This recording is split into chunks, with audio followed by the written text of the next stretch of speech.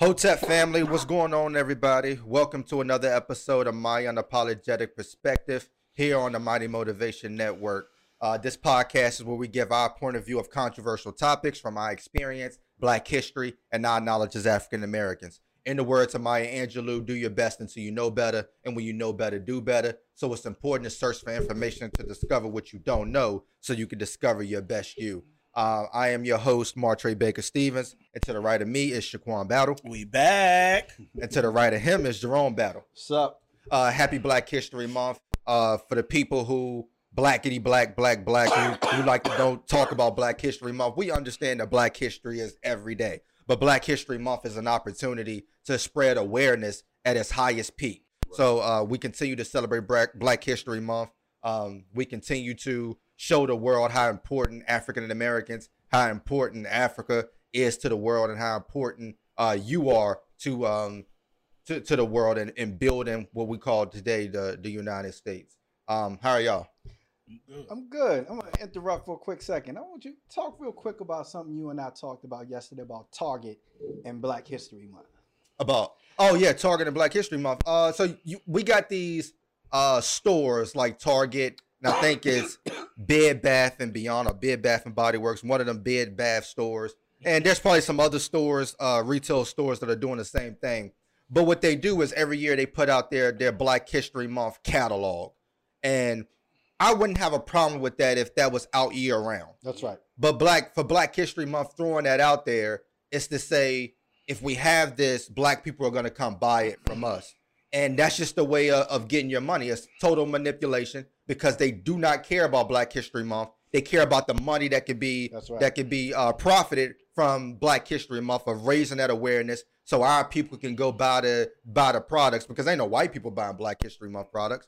To go buy those products, they take our money and they give nothing back to the community when they're Black-owned businesses that sell the same products. I don't care if they making stuff out their house. They got jewelry, people making Black history jewelry. People got their own little libraries to where they purchase Black history books and they're selling it from their page. I mean, you have people who make shirts. You have people who do all of these things, but we rather go to Target, Bed Bath and Beyond and say, oh, they care about us because they have Black history stuff out. But those are the same people who want to close their stores whenever Black Lives Matter protests. Those are the same people who will not stand up for Black people, but they will take your money and say, hey, we care about Black History Month. The same people who will sell books that promote white supremacy Absolutely. all year round. The same people who sell towels that have the Confederate flag on it all year round. Right. But you only sell these Black products during Black History Month. Absolutely. And to give some, because I agree with y'all, but I'm going to play devil's advocate and give some pushback. What would you say to the people that say, okay, you want these corporations to do something to help Black people, and then they're doing it, and now you're saying we're trying to profit off of it? No, we want them to do it year round. What are they doing to help? We want to do it year round. Just because you put out merchandise does not mean that you are that you're helping the problem, right? Just because you speak up on something doesn't mean you're helping. What are you doing with that money from Black History Month? Is it going to any Black thing? Right. What are you doing with that money? Or are you just pocketing it? So just putting the stuff out there is not helping Black people. It's only helping you. What does Target benefit from putting out Black History Month stuff? If, like I said, if it was year round and you show that you care about those Black products, then okay, we can have a conversation. But if you treating it like Christmas, most of those big corporations aren't Christians, but they put out Christmas stuff. Why? Because people are going to go out and buy all that Christmas stuff. And then once Christmas is over, you pack it up and you leave it until next year. That's not showing that you actually care about it. And real quick, middle fingers up. Joe Rogan, we don't care about your apology. You knew exactly what you was doing. And that by saying it that many times, you know exactly how you feel about Black people. And we could care less about your apology. Absolutely. Spotify doesn't take the episodes down until it's outraged. That's my biggest thing. Like, if Spotify does a deal with Joe Rogan, they have to know and listen to his podcast. Right. So you have to understand. $100 million. Right. So, and nobody talked about those previous episodes until it was just brought up. I don't listen to Joe Rogan.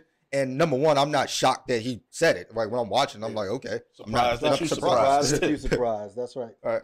But I am surprised that he said we pulled up to the nightclub and it looked like Planet of the Apes in there.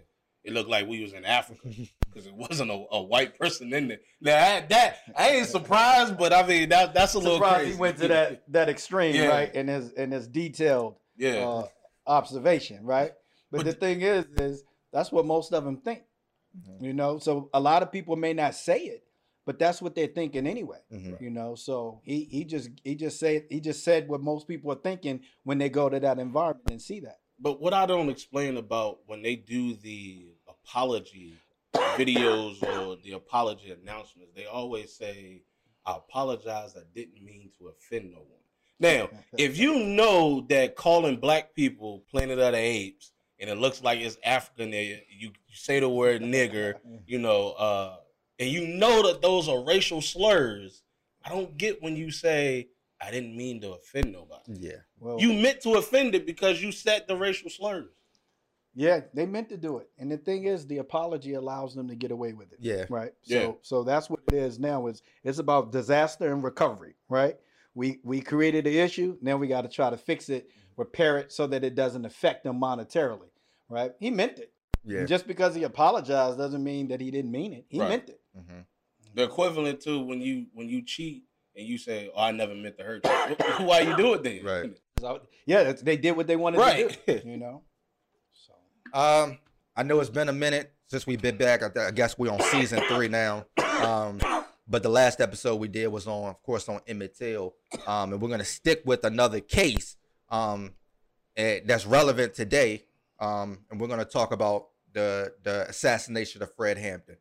And I'll let Shaquan take the leading us into the topic. I arrived on the day Fred Hampton died. Real niggas just multiply. That's whole, by the way. Fred Hampton, 21-year-old chairman of Chicago Black Panthers, was murdered by his own government. But before that, he was a leader in a movement practicing a new kind of activism, a movement target to unite people, right? So when we think about Fred Hampton, most of the time you just think about the leader of the Black Panther Party, but you don't think about that he was murdered by his own government of what he was trying to do in the black communities around the nation. Chicago's mayor at the time was Richard J. Daley. Posed neighborhood integration in the 1950s, and the city developed certain neighborhoods, pushing low-income residents out into packed housing in overcrowded neighborhoods. Black people were pushed primarily to the south of Chicago. Whites was pushed to the upper side, and the Puerto Ricans were pushed to the east side, is known as Lincoln Park. And these groups faced similar problems. They had all broken down schools, homes, and no health care. And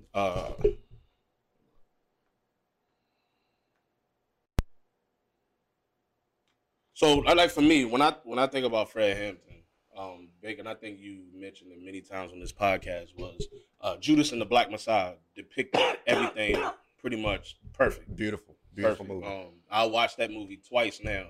The first time I watched it, you know, just to watch it. Second time, because you already know what's going to happen, you're able to see it differently. And the power that he spoke and the way that he spoke, you know, the one that his longtime girlfriend said, you know, the words that you use, you are a poet. And you think about all the poets that, you know, we talked about them on this podcast, Langston Hughes, all of those. And black people just have a way with words. Do y'all got anything? You want to go ahead? Yeah, I'll go. You know, the thing is every time we talk about Fred Hampton, of course, people think about the movie. Right. And they talk about how he spoke poetically. They talk about the fact that he was trying to take the party in a different direction, right? Talking about healthcare, talking about the programs that he had already initiated. Some programs that are still running today actually took place when he was in high school and created those programs. But very rarely do people talk about the content of Fred Hampton and the things that he did. And for me, I think that's the miscarriage of justice.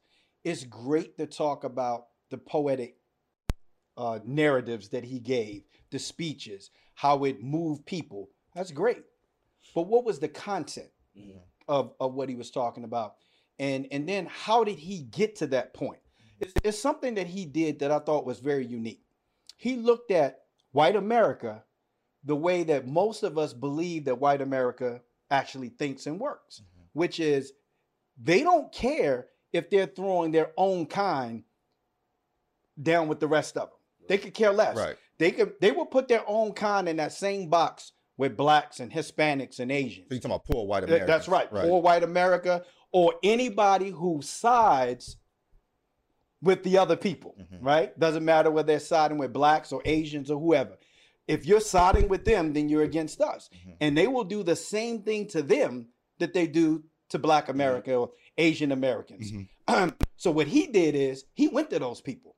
So when he went to these other gang groups, because he went to some poor white people, he went to a Klan meeting, right? Because at the end of the day, they don't like you either. You do the dirty work for them, but they don't like you. Right. They don't like you either. So he went to those groups and said, you know what? You don't give a fuck about you. Your school systems are just as bad as ours. Your neighborhoods are just as dangerous as ours. Right. Drugs run prevalent in your neighborhoods just like ours. What makes you any different than us? So what we need to do is we need to unite so that we can make change. Right. And he went there doing this with no guns. Right. With no guns.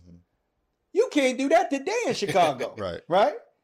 So he was able to go to these groups, not only get them to listen, but get them to agree to join the cause. Thus is where you got the Rainbow Coalition. Absolutely. You know, and to me, I think when you look at the content of what Fred Hampton did, is far more important than how eloquently he spoke or how he moved people with speeches. I wouldn't have cared if he didn't say a word. Right. The things that he was able to accomplish, I think, speak volumes to what Fred Hampton was. Absolutely. And for me, it's something that we talk about a lot on this podcast, and we're going to continue to reiterate it, which is the impact of the youth. Fred Hampton, you talked about it on the podcast before, that Fred Hampton's mother babysit Emmett Till that we talked about on the last episode. That's right. But Emmett Till at an early age was already being active. In high school, he helped organize a protest for an unjust arrest by a guy by the name of Eugene Moore. That's right. Eugene Moore ended up later on in life, which was his classmate at the time, ended up later in life becoming the area's first black representative of the state. Right. He also helped lead and demonstrate a protest or a demonstration for interracial pool in Chicago, in which eventually happened. They integrated a pool due to that protest. Whole recreation center, not just the pool, but the whole recreation center. He was part of the NAACP student or youth organization, to where he was on the committee of called interracial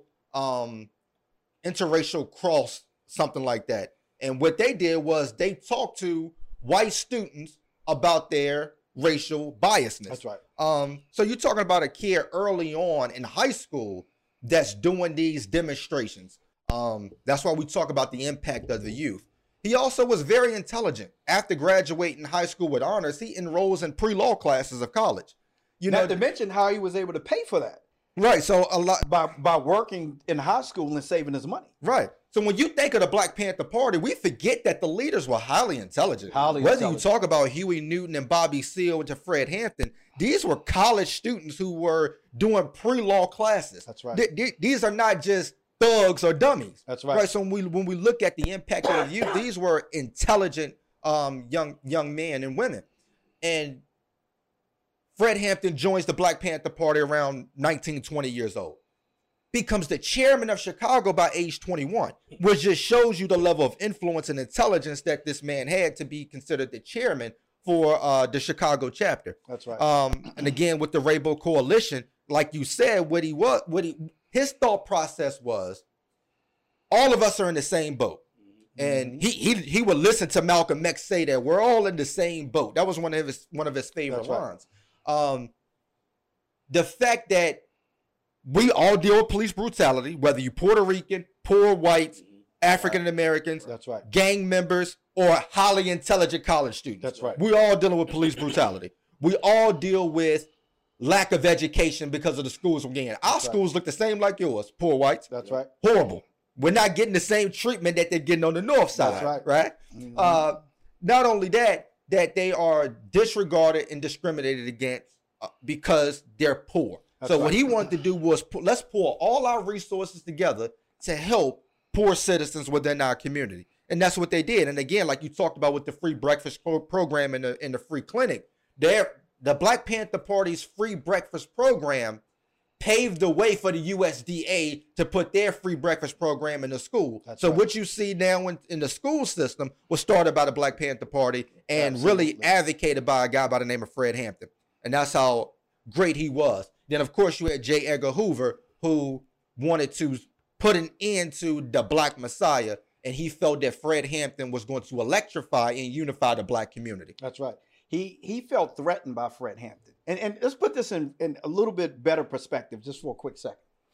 The same way that white America and the government felt threatened by Martin Luther King and Malcolm X, they felt the same way about Fred Hampton. And Medgar Evers. And Medgar Evers. So for people, which most people have heard about Medgar Evers, mostly everybody's heard about Martin Luther King and Malcolm X. Not a lot of people have heard about Fred Hampton. But he was that magnitude of activist, but more importantly, threat. He was all of them in one. And when you think about it, he was all of them in one. Because you got to remember, he marched with Martin Luther King at least 3 times. And realized that this nonviolent approach, people throwing bricks, whoa, that ain't gonna work for me, right? So he started thinking more along Malcolm X terms. But it was self-defense. And this is the thing you talked about on many podcasts. When we talk about any means necessary, people think that means violence. That's not what he was saying. He was saying self-defense. And that's where Fred Hampton was about, self-defense. The Black Panther Party in general was about self-defense. So when we watch Black Panther movies and when you watch excerpts about Black Panthers, because most of the time this is going to be footage generated by white America or recorded by white America, the one thing that's the common denominator is they all refer to cops as pigs. Right. And most Black Panther members had some form of altercation with the police. Yeah. So that's what people think of when they think of the Black Panthers. Just so people will know, the reason that they called cops pigs to their face is because they was hoping that there would be some cops that did not want to be associated with pigs, which means you're going to react differently, right? The same way that we act when people call us niggers. Right. It's not because we despise the word, because we use it all. I use it every day in a loving term. It's because we don't act the way that you think that niggers act. That's what we get upset about. So when they were calling cops pigs, they was hoping that there would be some cops out there that say, I don't want to be associated with them. I'm a different type of cop. I'm a different type of law enforcement. And a lot of cases it worked because you had a lot of law enforcement that actually worked and helped the Black Panthers. So I think Fred Hampton was influential in a lot of ways that a lot of people don't even understand because we focus on the drama. We focus on the things that's made for big screen, the way he talked, the lingo, the way he motivated people.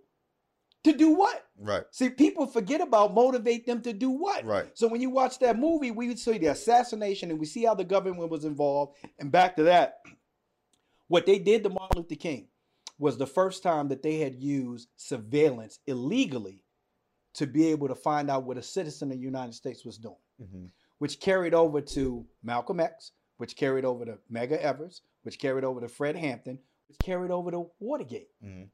You heard about Watergate, but you didn't hear about any of these other things. A lot of people didn't even know about this counterintelligence until Fred Hampton. Right. So he set the precedence not only for what a lot of groups are doing in terms of creating programs in at-risk neighborhoods or poor neighborhoods, but he also changed the precedence of how they do surveillance on people that they consider a threat. Right. Absolutely. And one of the problems is that we do, and this not to take anything away from Dr. King, Malcolm X, Fred Hampton, because speaking elegantly, clearly, and concisely is one of the ways to be a leader. That's right. For the people, because if you able to talk a certain way, you can encourage people a way that most wouldn't be able to identify. That's right. So a lot of times when you hear people speak and you talk about things that nobody else is saying or other people are afraid to say, That's what Dr. King, Malcolm X, and Fred Hampton did. That's They right. began to say things that people was like, wait a minute, is he You can't allowed say to that. say that? That's right. That becomes clear. But the problem that we have even to today's society after celebrating Black History Month now, celebrating Dr. King's birthday or Dr. King's Day a few weeks ago, we focus on words, That's right. quotes, sentences. And when you do that, you get away from, like you talked about, the content of what they're saying. That's right. So you can take a Martin Luther King quote and says that, you know, he's against hate. That's right. Love conquers all, whatever the case may be. But you don't talk about what he says in the sentence after that. After that. Because we have this perspective of Dr. King, and we like to just correlate, oh, he was just calm, cool, and collected about peace, about love, about prosperity. Yes, he was. That's right. But he also challenged the racist theories from people and they don't quote that part. That's right. Same thing we do with Malcolm X. They'll quote by any means necessary. That's right. But you don't quote the content of what he's saying by That's right. any means necessary. That's right. You'll quote the ballad or the bullet, but you don't quote the necessary history that he gives you about the ballad or the bullet. So we have a hard time as a society taking content and expounding on it and not breaking it down to its microwavable ways to give people to say, okay, That's right. this is what he stands for because it's a sentence. We have to do a better job of conveying the whole perspective. And because essentially what we're doing is the same thing the history books do to us in school, which is minimize us to a paragraph. When right. Fred Hampton, Malcolm X, Dr. King was much more than what they gave. Dr. King was much more than 1963 to 1965. That's right. You know, we have to talk about 1965 to 1968 at some point. And you know, that's a great point. And I didn't think we were going to go this far, but since you've already touched on it, I know we're talking about Fred Hampton, but part of what Fred Hampton picked up on was what you and I talked about a few weeks ago, is about where Martin Luther King was after the Civil Rights Act was signed. Martin Luther King started talking a more radical approach, not in terms of marches, but in terms of government. Now, let me give you an example. One of the things that you look at what Fred Hampton did, cost.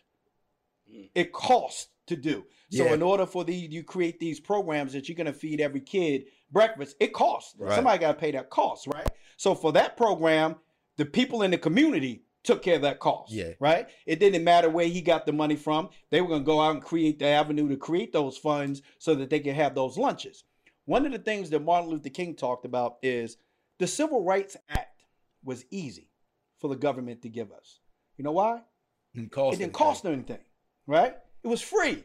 It's free to allow us to be able to use our constitutional rights to be able to vote, and for us to be able to register to vote just like any other American, right? Didn't cost you anything to do that.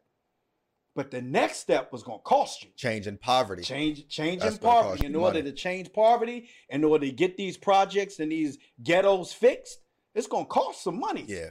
And we haven't gotten to reparations yet. No. We haven't even gotten to that part yet. We're just talking about things that we know that needs to change is going to cost you some money. So what they do, they kill them. Yeah. Right?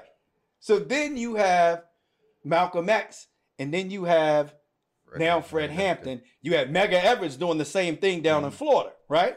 So you have these same things. These people are talking about the same things about what's next. So when we talk about, they would love for you to go watch the movie. Watch them. Oh, yes, great movie, great actors. Oh, yes, box office, money, great.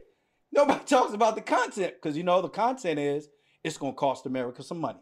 And right now, nobody's talking about what's going to cost America some money. All right, we're going to take a quick commercial break. We'll be right back. And we are back. Go to YouTube, type in Mighty Motivation Network, hit the subscribe button. Go to Facebook, type in My Unapologetic Perspective, hit the like button, and follow all of the latest news. We're going to jump right back in. Let's jump to the raid. All right, before we get to the raid, Okay. let's because that was the gap for me, was what was in between the raid that happened that now you want to, and I figured out what it was. Well, after doing some research, it was the Rainbow Coalition started popping up in royal white areas. Why are blacks, poor whites, and Puerto Ricans and all these other people coming together you know, and that's going to affect America's capitalism. Mm-hmm. So that's why in 1968 the FBI sent around a memo, an internal memo that outlined the goals to prevent the coalition of militant black nationalist group, and to prevent the rise of the Messiah that could unify, electrify the militant black nationalist movement. And the unified part is what got me, because we say all the time as black people, who are our black leaders? Who are our leaders? Who is the one person that can unify everybody? And they seen it as Fred Hampton could unify everybody. Right. You know, you brought up an interesting fact, because there's a gap, and there's quite a few factors that created that gap, because that gap is not just the gap in what Fred Hampton did and when he did it, but it also created a gap in terms of the rise and fall of the Black Panther Party that a lot of people had make this association, and you just did. Is when you talk about capitalism, one of the things that Fred Hampton and most Black Americans that was in leadership disagree with capitalism, and they think that America was a capitalistic country. Mm-hmm. And I think this is where, I don't want to say he made a mistake. I think a lot of people misinterpreted what he was saying. He said that the Black Panther Party was a Marxist group, meaning they follow the school of thought of communism, mm-hmm. in opposed to socialism or capitalism, right? And we're not going to debate the difference between the three, because there's some other groups, and even Marxism has some other parts to it that aren't necessarily associated with communism. Yeah. But in this instance, this is what he meant. A lot of people misconstrued that as the government would still own the businesses, but they had no say in how those businesses were ran, and that each individual, each part received the same benefit in that business. So it didn't matter where you worked in the company, you get the same pay, didn't matter what color you were. And the thing is what he was talking about in terms of equality, mm-hmm. not in terms of a society, mm-hmm. and how that society should be ran, whether it was businesses or what have you. He was saying he wanted to be able to create something that was not going to pay me less money because I was Black, not necessarily less money because I knew less than everybody else. So in his mind, if you have equal education, you have equal opportunity, you have equal pay, then you decrease all these things that we consider crime creating environments, right? So that's what his thought was. However, not everybody was as educated as he was. Not everybody was listening to every speech. Not everybody was beating down those words of what he was saying instead of going, and that boy good. Mm-hmm. Some people was just listening, going, amen, amen, right. Brother. They wasn't really listening. But if you really listen, that's not what he was saying. But because you didn't have a majority, not only the white America, but Black America was not listening. And they said, communism. Whoa, mm-hmm. Wait a minute. So you had drop off from the Black Panther Party during that time. But that was only one part. Here's another part.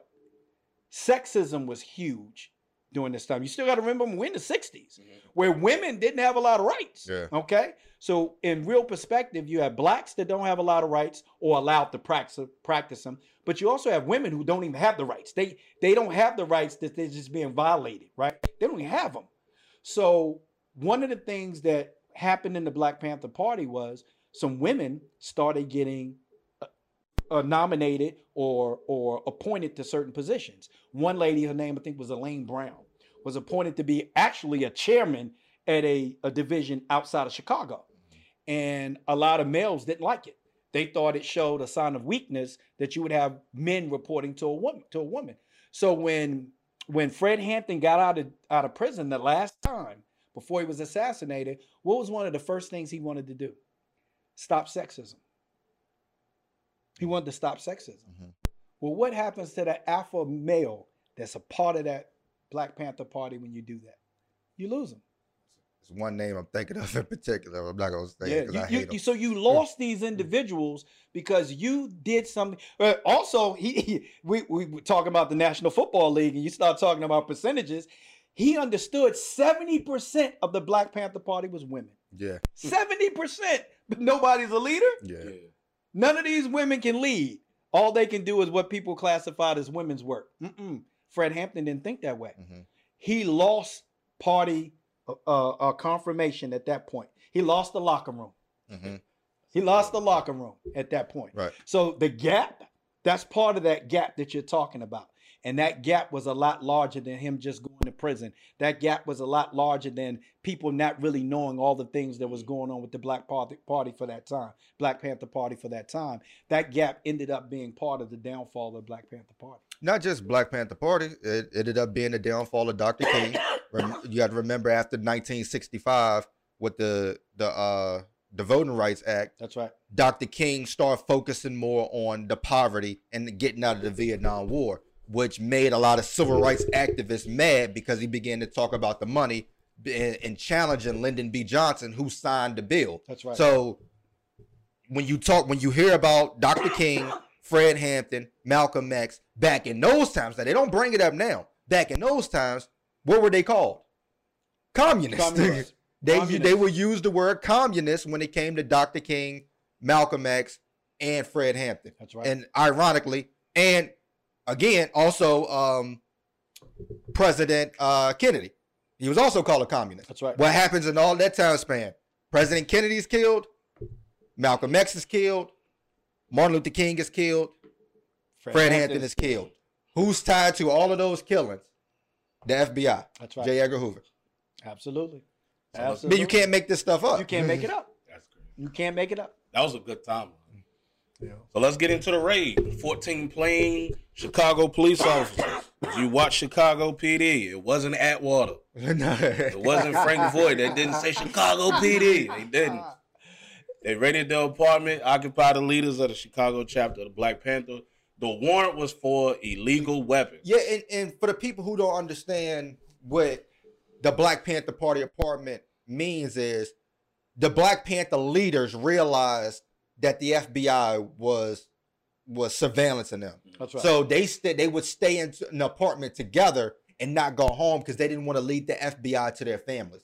So That's they right. would stay in one apartment. And that's where most of the leaders stayed. There would be 8 or 9 of them living in one place. And that would also give them an opportunity to build, as we would say, That's right. Come up with new ideas, come up with new things to do. And that's the thing we don't understand about Fred Hampton. Fred Hampton fully gave himself to the Black Panther Party. He did. His fiance, when she got pregnant, she asked, Fred Hampton, was he going to take a step back? And he said, listen, when you met me, you knew I was going to die for the people. That's right. So I can't do that because I'm fully into this thing. That's So, right. and that's how a lot of those Black Panther Party leaders was. They, again, we always talk about when it comes to Black history, they expected to die. They expected to talked die. about death often. You know what I'm saying? That's right. Fred Hampton would always say, I don't think I'm going to die because I got a bad heart. That's no, right. I'm going to die because I love the people. Right? Absolutely. And the thing is you won't read about Fred Hampton in the textbook, but you should. You should. You should read about him in the textbook because he knew he was going to die for the cause, for the people, right? So did Martin Luther King. So did Malcolm X. I may not get there with you. I It's might a not reason get why there it's- with it's you. a reason He why he know the says deal. it. Right. Malcolm X knew before he went to that last speech he was going to be assassinated. He knew, but he still went. Mhm. Right? He knew. His wife knew. Yeah. Tried to get him not to go. He knew. It has to happen. Yeah. It has to happen, right? For the cause. Yeah. The problem is the cause got lost in the drama. Yeah. That's our fault. That's true. That's our fault. Mhm. We allowed the cause to get lost in the drama. Yeah. Right? We fell into the plan, So what Fred Hampton did is Fred Hampton said, you know what? I want the cause to live on, which is why we talk about it all the time. There was many different chapters of the Black Panther Party. Yeah. Because if one leader dies, another one is somewhere else going to Yeah. take over. Mhm. As we put this in real perspective, we talk about the apartment and how the Black Panthers kind of held up in one location to prevent them from knowing where the family was so they can build. There was a lot of things decided in that apartment. Mhm. Of what the Black Panther Party was going to do and how they was going to finance it. They did a lot of work from that apartment, just details of what we're going to do and how we're going to do it and who's going to do it. Right. Right? A lot of those things took place. They offered Fred Hampton, what you saw in the movie was real. take this money. Yeah. Let's get out of here. Get out of here. He didn't want to do refused it. to go. Didn't want to do it. The cause was bigger. Yeah. He always felt like the cause was bigger than him. And so when you think about that in today's society, like I say this all the time, if somebody knocked on my door and said, Jerome, we need your help, and you might not come home. Yeah. Jerome gonna say, grandkids got the game tomorrow, man. I gotta be at the game, you know.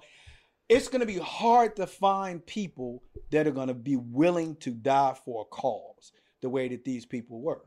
Mhm. And I'm saying nowadays, you might not have to die for the cause. Mhm.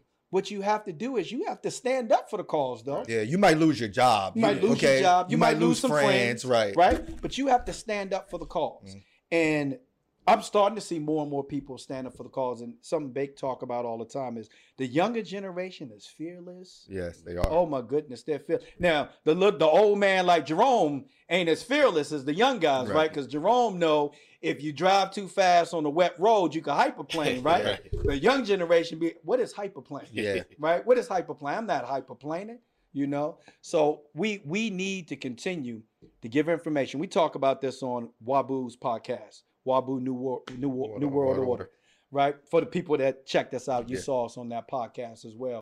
The one thing that we talked about is the older generation got to learn how to educate and move out the way. Yeah. We got to learn how to educate, move out the way.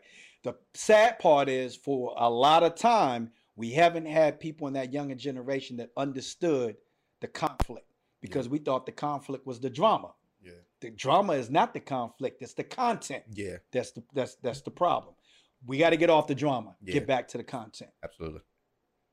So Continue on. the map identified Fred Hampton's bedroom. Mhm. 4:30 in the morning, plainclothes officers come in.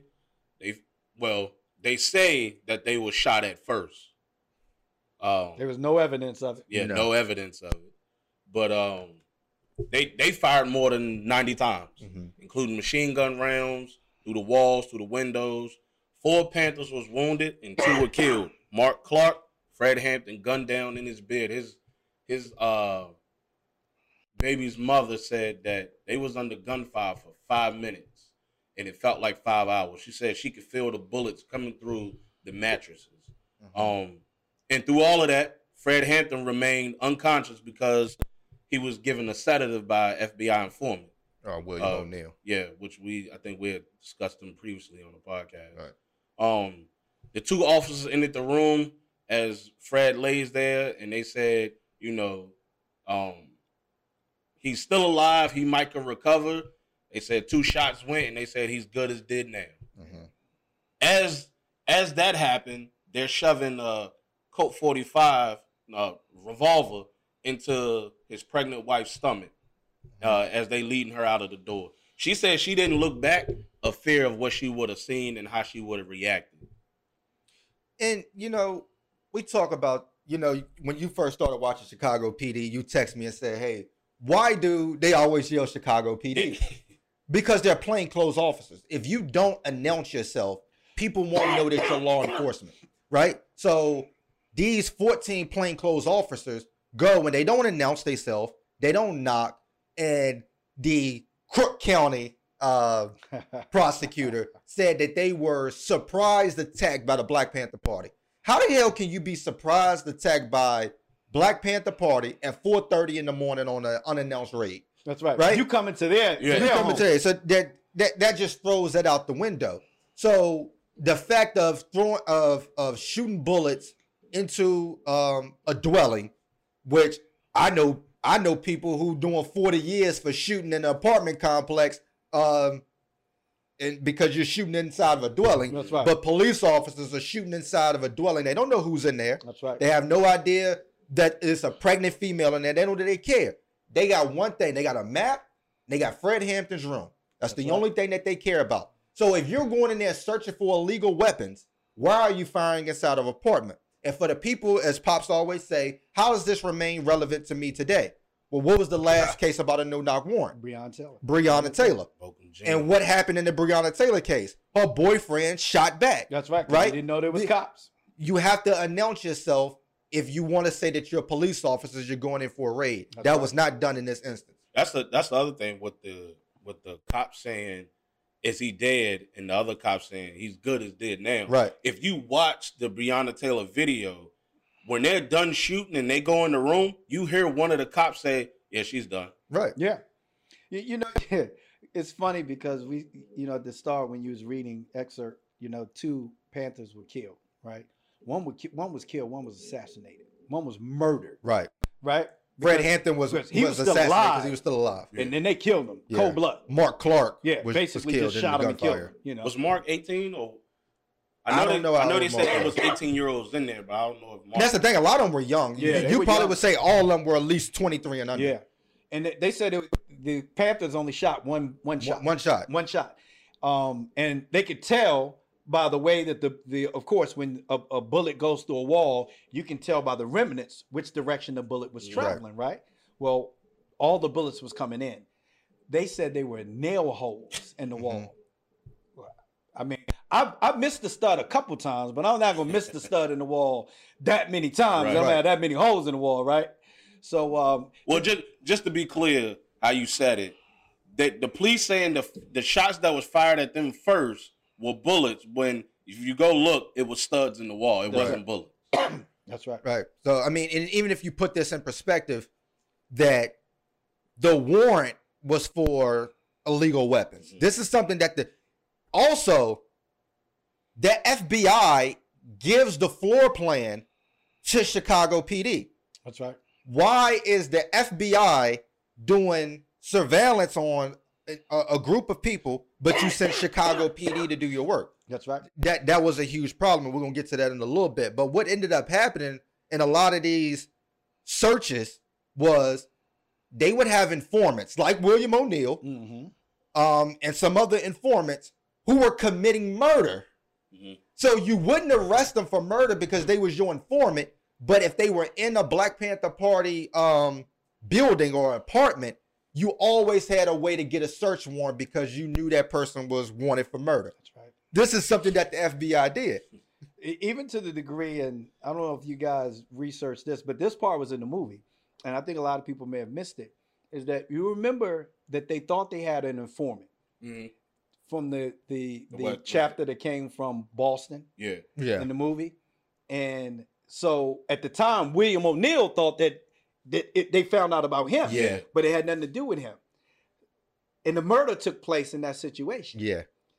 They're saying now that the FBI had another informant that allowed that murder, even participated in that murder in Boston to help bring down the Black Panther Party. Yeah, absolutely. So, this when you start, you can't make this stuff up, but this stuff is made for TV. The problem is it's the drama, not the content. Right. But if you look at the content is way more powerful than the drama. Absolutely. And the police, because of course nothing happened with this case. It was a successful raid in their case. It was a successful raid, but the police neglected to secure the scene. That's right. So the Black Panthers went back. They took pictures. They collected their own evidence. They took pictures of the bloody mattress that showed evidence that Fred Hampton was killed at a close range and that his body was dragged out into the hallway. So they began to do their own investigation, as the Black Panther Party did on multiple occasions, not even in Chicago, but you can go back to Oakland and what they were doing with creating their own investigations. That's right. So policing the police was much more than just following police patrolmen around and see if they did their job right. It was cases like this where they would go back and do their own investigations. We'll take a quick commercial break. We'll be right back. And we are back, and we're going to jump right back in. Pops, just repeat what you just said. I talked about a lady named Elaine Brown, who basically she was appointed to be one of the chairmen in a section of Chicago to the Black Panther Party. Sexism was something that was prevalent throughout the party, something that Fred Hampton wanted to change. And she has a book called The Taste of Power, A Black Woman's Story.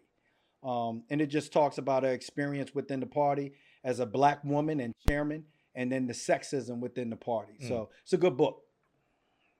All right, Shaquan, you want to jump right back in? Yeah, the aftermath of after the raid.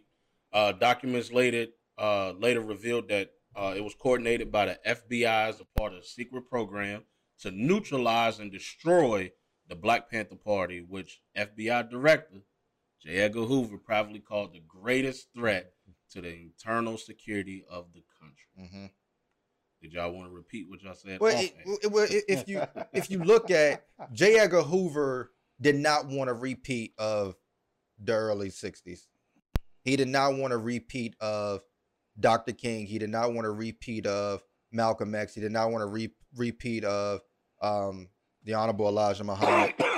He did not want a repeat of Medgar Evers. He didn't even want a repeat of President Kennedy. You know, he did not want this to happen. Again, we talk about how relevant 1965 is. Mm-hmm. They thought that the Voting Rights Act will put an end to Black people talking. Like, okay, you got your civil rights that you've been fighting for. You got your Civil Rights Act in 1964. You got your Voting Rights Act in 1965. Everything should stop now. Dr. King didn't stop. Mm-mm. Malcolm didn't stop, right? Now you got Fred Hampton coming along. Let's go ahead and put this, because we're not going into the 70s and through on dealing with what we dealt with in the 60s. That's right. That was their mindset. So Fred Hampton became the target.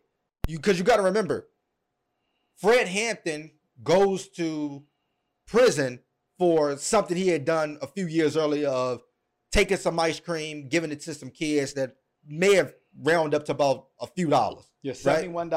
Right? You know, $71 of ice cream, giving it out. That's what they put him in jail for, right? He gets out on appeal, and that's when they decided. They knew he was going back to jail the next day. The day of the raid, he was going back to jail the following day, right? They didn't want him even in jail because they knew he could unify people in jail. That's how strong he was. And he can unify people outside by knowing he's in jail. You have to realize that somebody being in jail, the same thing. This is why Huey Newton was important. Mm-hmm. Huey Newton unified and electrified people by being in prison. That's right. It was almost best for the party that Huey Newton was in prison. That's right. Because that gave them more recognition. It gave them more members because of the Free Huey thing. Mm-hmm. They didn't want this happening with Fred Hampton. So with Fred Hampton going back to jail, they said that's not good enough. Mm-hmm. He got to be out of here completely. Right. Because if you cut the head off, there's nobody else left. Remember, during this time, Bobby Seale is on trial. Bobby Seale's on trial. With the, I guess, the march that happened in Chicago as well. Mm-hmm. Fred Hampton was at those trials too, right? So they wanted to silence Fred Hampton altogether, and the only way you could do that is through death. So this is something that the FBI wanted to do. William O'Neill gives him a sedative. It was supposed to be enough to even kill him. So the thought that he was still alive surprised the officers. That's why they said, is he still alive? Because Fred Hampton wasn't even supposed to make it out of bed due to William O'Neill giving him that sedative. Yeah. You know, I find the name of the movie interesting, right? Judas and the Black Messiah. And so when you think of Messiah, most people think of Jesus, mm-hmm. right? What did Jesus provide? Hope for everybody, right? No matter how bad you are, there's hope for you. Mm-hmm. Hope. No matter where you are on a social class, there's hope for you, right? There's something good in store for you. And what they did not want was Fred Hampton to provide that hope to what they considered people who didn't deserve it, mm-hmm. right? Black people, poor white people, Asians, Puerto Ricans. Mm-hmm. They didn't deserve that hope. They didn't deserve that something good. And they did not want that hope figure out there. Mm-hmm. You can't have that. You can't have hope, because if they have hope, they're going to continue to fight. We don't want that. See, when you don't have hope, you don't have anything. It has to start with hope, right? So they wanted to get rid of that hope. And that's what the whole assassination was about. They wanted to get rid of that hope. And in certain instances, when you look at this, they did that. Mm-hmm. They achieved that. The Black Panther Party did not last long after Fred Hampton was assassinated. Mm-hmm. It didn't last much longer after that. And we can talk all day long about why that is. But in my personal opinion, when you cut off the 3 heads of the snake, and I'm gonna leave Eldritch out of this conversation, Right. but you Bobby Seale, Huey Newton, and then Fred Hampton.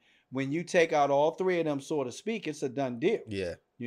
Now, but I do want to mention this: out of this coalition, out of this Black Panther Party, you got numerous of black senators and congressmen, some that are still in office today. So out of this, you got a lot more. You got lawyers, you got law firms that came out of this Black Panther Party that still exist today. So there was a lot of things that happened because of this Black Panther Party that a lot of people will never know about, because all you think about is pigs and gun violence is when you think about the Black Panther Party. We just talked about off air about if we, have some sympathy for William O'Neal. And I believe, no more than I just think about that question, I believe he contributed to Fred Hampton's death without even knowing it. And I only say that because Roy Mitchell talks about how he goes to hear Fred Hampton speak, and he just watches William O'Neal, who doesn't know he's there. And he told William O'Neal, I believe that you believe what this guy is saying. That's right. That's the level of influence Fred Hampton had. And I believe Roy Mitchell knew that if Fred Hampton was still alive, he can give that influence to anybody. If he can change an informant mindset, imagine what he could do to the poor people. If he can change poor white people's mindset, our own people, imagine what he could do if he's on a global scale. Remember, Huey Newton's in jail. Bobby Seale's about to go to jail. Who's next up? Eldridge Cleaver's out of the country. Who's next up? Fred Hampton.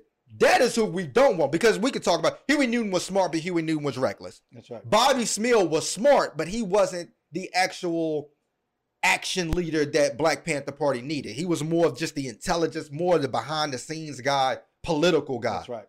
Fred Hampton was the next Malcolm X, the next Dr. King.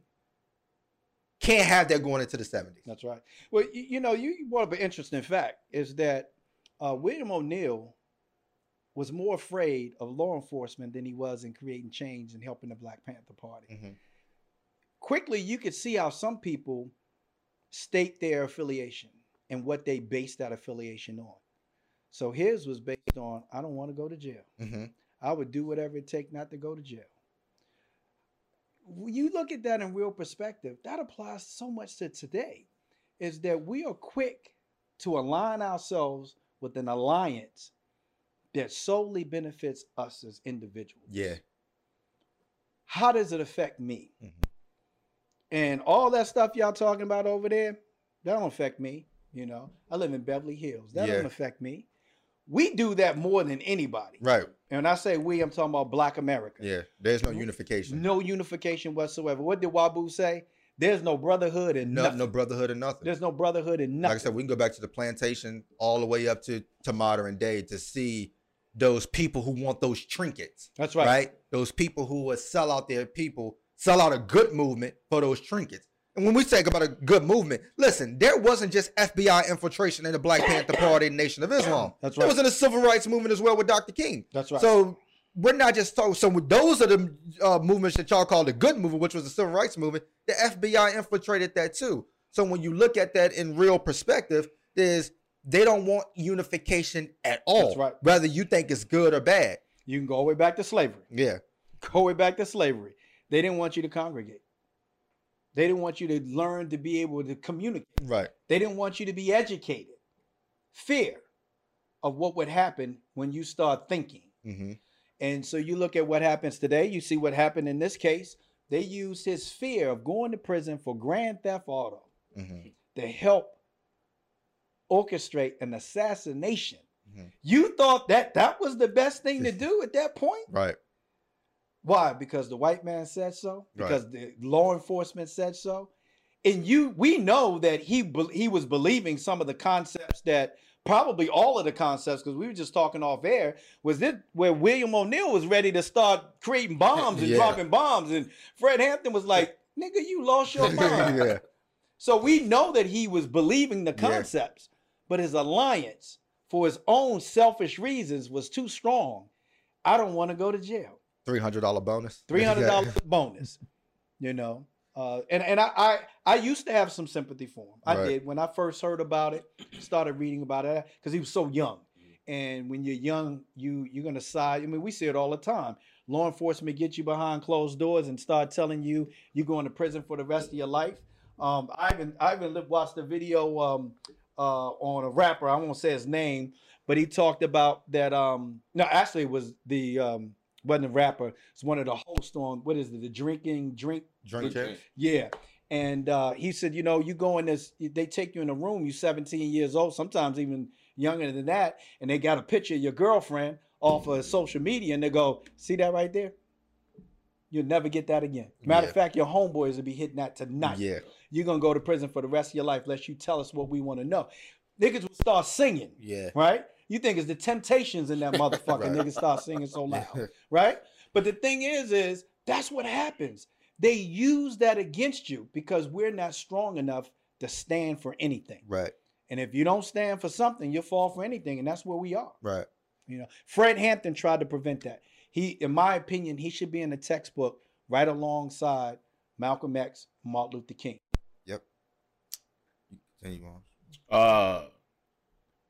Wesley Swearinger became a whistleblower in the case in 1977, telling the government lawyers that the FBI had set up Chicago police to kill the Panthers by warning them ahead of the raid that they would be met with armed resistance. At 4:30 in the morning. 4:30 in the morning. 4:30 in the morning, it's going to be met with armed resistance, right? 4:30 in the morning. Don't even know you coming. Right. You know, they refused to indict, you know, even after having proof that the officers fired over 90 times and the Panthers only fired once. And that the FBI withheld 200 volumes of documents from discovery, one being the COINTELPRO and the other one being that William O'Neal received a $300 bonus for a successful raid. Right? So, you know, that the trial lasted 18 months, and then the judge threw out every evidence that the Black Panthers was throwing in. Threw it out, hung jury, the case was thrown out. It started in 1972. 18 months later, they threw it out. Finally, in 1979, the circuit court reversed it and said there's a overwhelming evidence that the FBI planned the murder and assassination of Fred Hampton to destroy the Panthers. That's right. That ended up in $1.85 million settlement in 1983.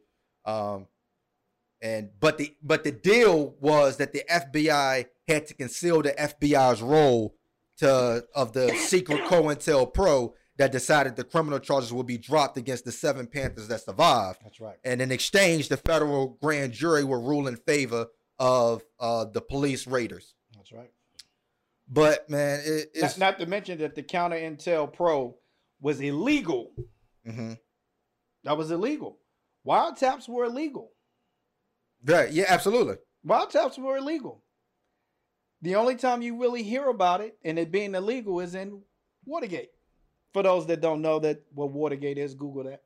You know? Yeah, it wasn't until last year where the FBI documents was revealed about this COINTELPRO due to the Freedom of Information Act request. Right. They had to give all of this information that we can have now and look at to see how this was a planned assassination. Absolutely. Because it is federal law that they give that public information. Yep. But you know, J. Edgar Hoover, Roy Martin was thanked by J. Edgar Hoover with the bonus letter. And then we know William O'Neal killed himself after the story got out about his involvement. He did an interview. Yeah. And, later that day. Yeah, before the interview aired, he killed himself. I think the main question that if you watch the interview, I think it gives a little perspective about William O'Neal, which most people at some point probably didn't care much for him. But in the interview, they asked him, they said, what would you say if I don't even know if he had a son or not, but they asked him, they said, what would you say to your son about your role in the assassination of Fred Hampton? And I thought his answer was interesting, but I also think that obviously that struck a nerve with him. And later that day he ended up committing suicide. Right. You know. I mean, like I said, I believe he he was influenced by a lot of Black Panther parties, and it may just be guilt of that he killed possibly one of the greatest leaders that we could have had, because he was only 20 years old. That's right. You know what I mean? Think about what Fred Hampton could have been.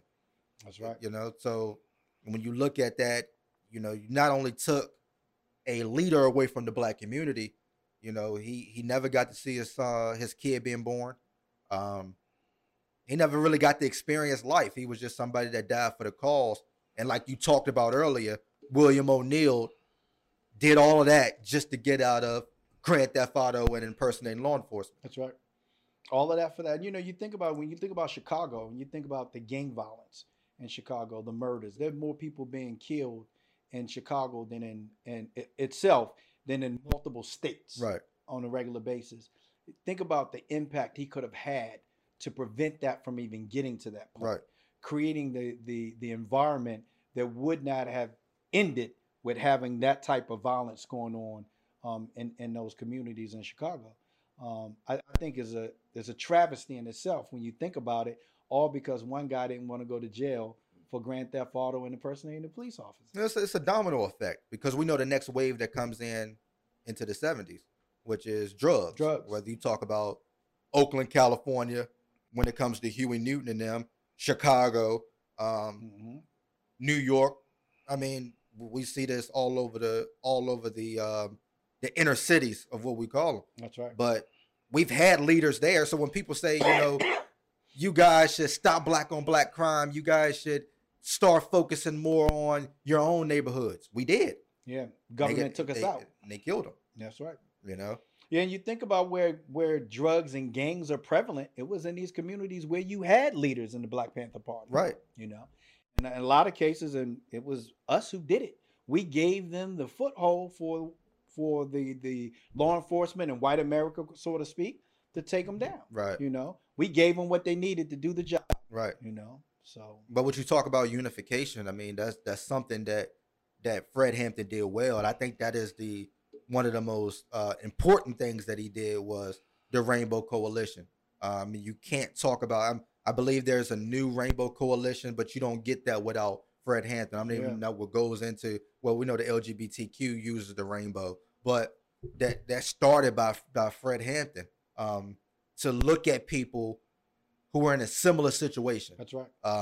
You know, Dr. King talked about that as well. You know, he would have conversations with the prison guards while he was incarcerated and say, look, you make this amount of much money. You're in the same boat as me. That's right. I look at the sexism part as one of the most impactful, because when we talk about leaders like Martin Luther King and Malcolm X, I didn't see them appointing women to those positions that you saw Fred Hampton doing. Mm-hmm. And I'm not saying that they didn't. I'm just saying, when have we talked about it? Not at the forefront. Not at the forefront. I mean, you might have had leaders in position, but they were not at the forefront to right. where men were reporting to them. So, you know, when I look at Fred Hampton, when I even think about the Black Panther Party in general, I'll be honest with you, I don't think about Huey P. Newton, who is one of my favorite Black Panthers. I Right. don't think about Bobby Seale. I don't even think about Fred Hampton. I think about Angela Davis, Assata Shakur, Elaine Brown. Yeah. So I think about three women almost in the same light that I think about the three men that I Right. just mentioned. And I think that's because of Fred Hampton. Right. And how he elevated women, how he, you know, you can even look at it on a personal note, man. You hear guys tell women all the time, oh man, I just love your intelligence, right? And then when she has advice, I think I don't want to hear that, right? Yeah. Well, we respect and we love their intelligence, but we don't want their advice, right? Yeah. We don't want to hear their opinion, you know. And Fred Hampton was the opposite. Right. He felt like that women brought just as much value, if not more so, than a man. We You know, still so see that for me, today. yeah. I believe most of our leadership comes from Black women. I do too. Especially Activism, when you yeah. think about not just activism, but if you look in the government right now, You look at politics. you look at right? politics. Right. You know, it's mostly Black women. Well, not even Black women, just women in general. Well, you got educators, you got That's right. politicians, I mean, lawyers, I mean, judges. I mean, you're talking about an influential time frame That's right.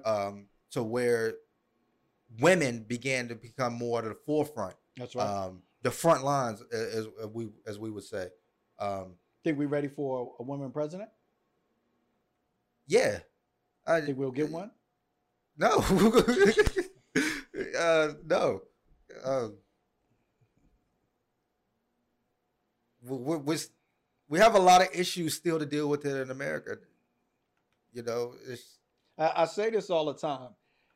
As little progress as has been made for Black America, there's been even less for women. yeah, and then that's again that goes back to the movement that we have today. Most of our alliances are women when it comes to when you talk about outside of our race. Right. Our alliances for social equality comes from women. White women. And I know a lot of the blackity black people don't want to talk about it, but also with the LGBTQ community. That's right.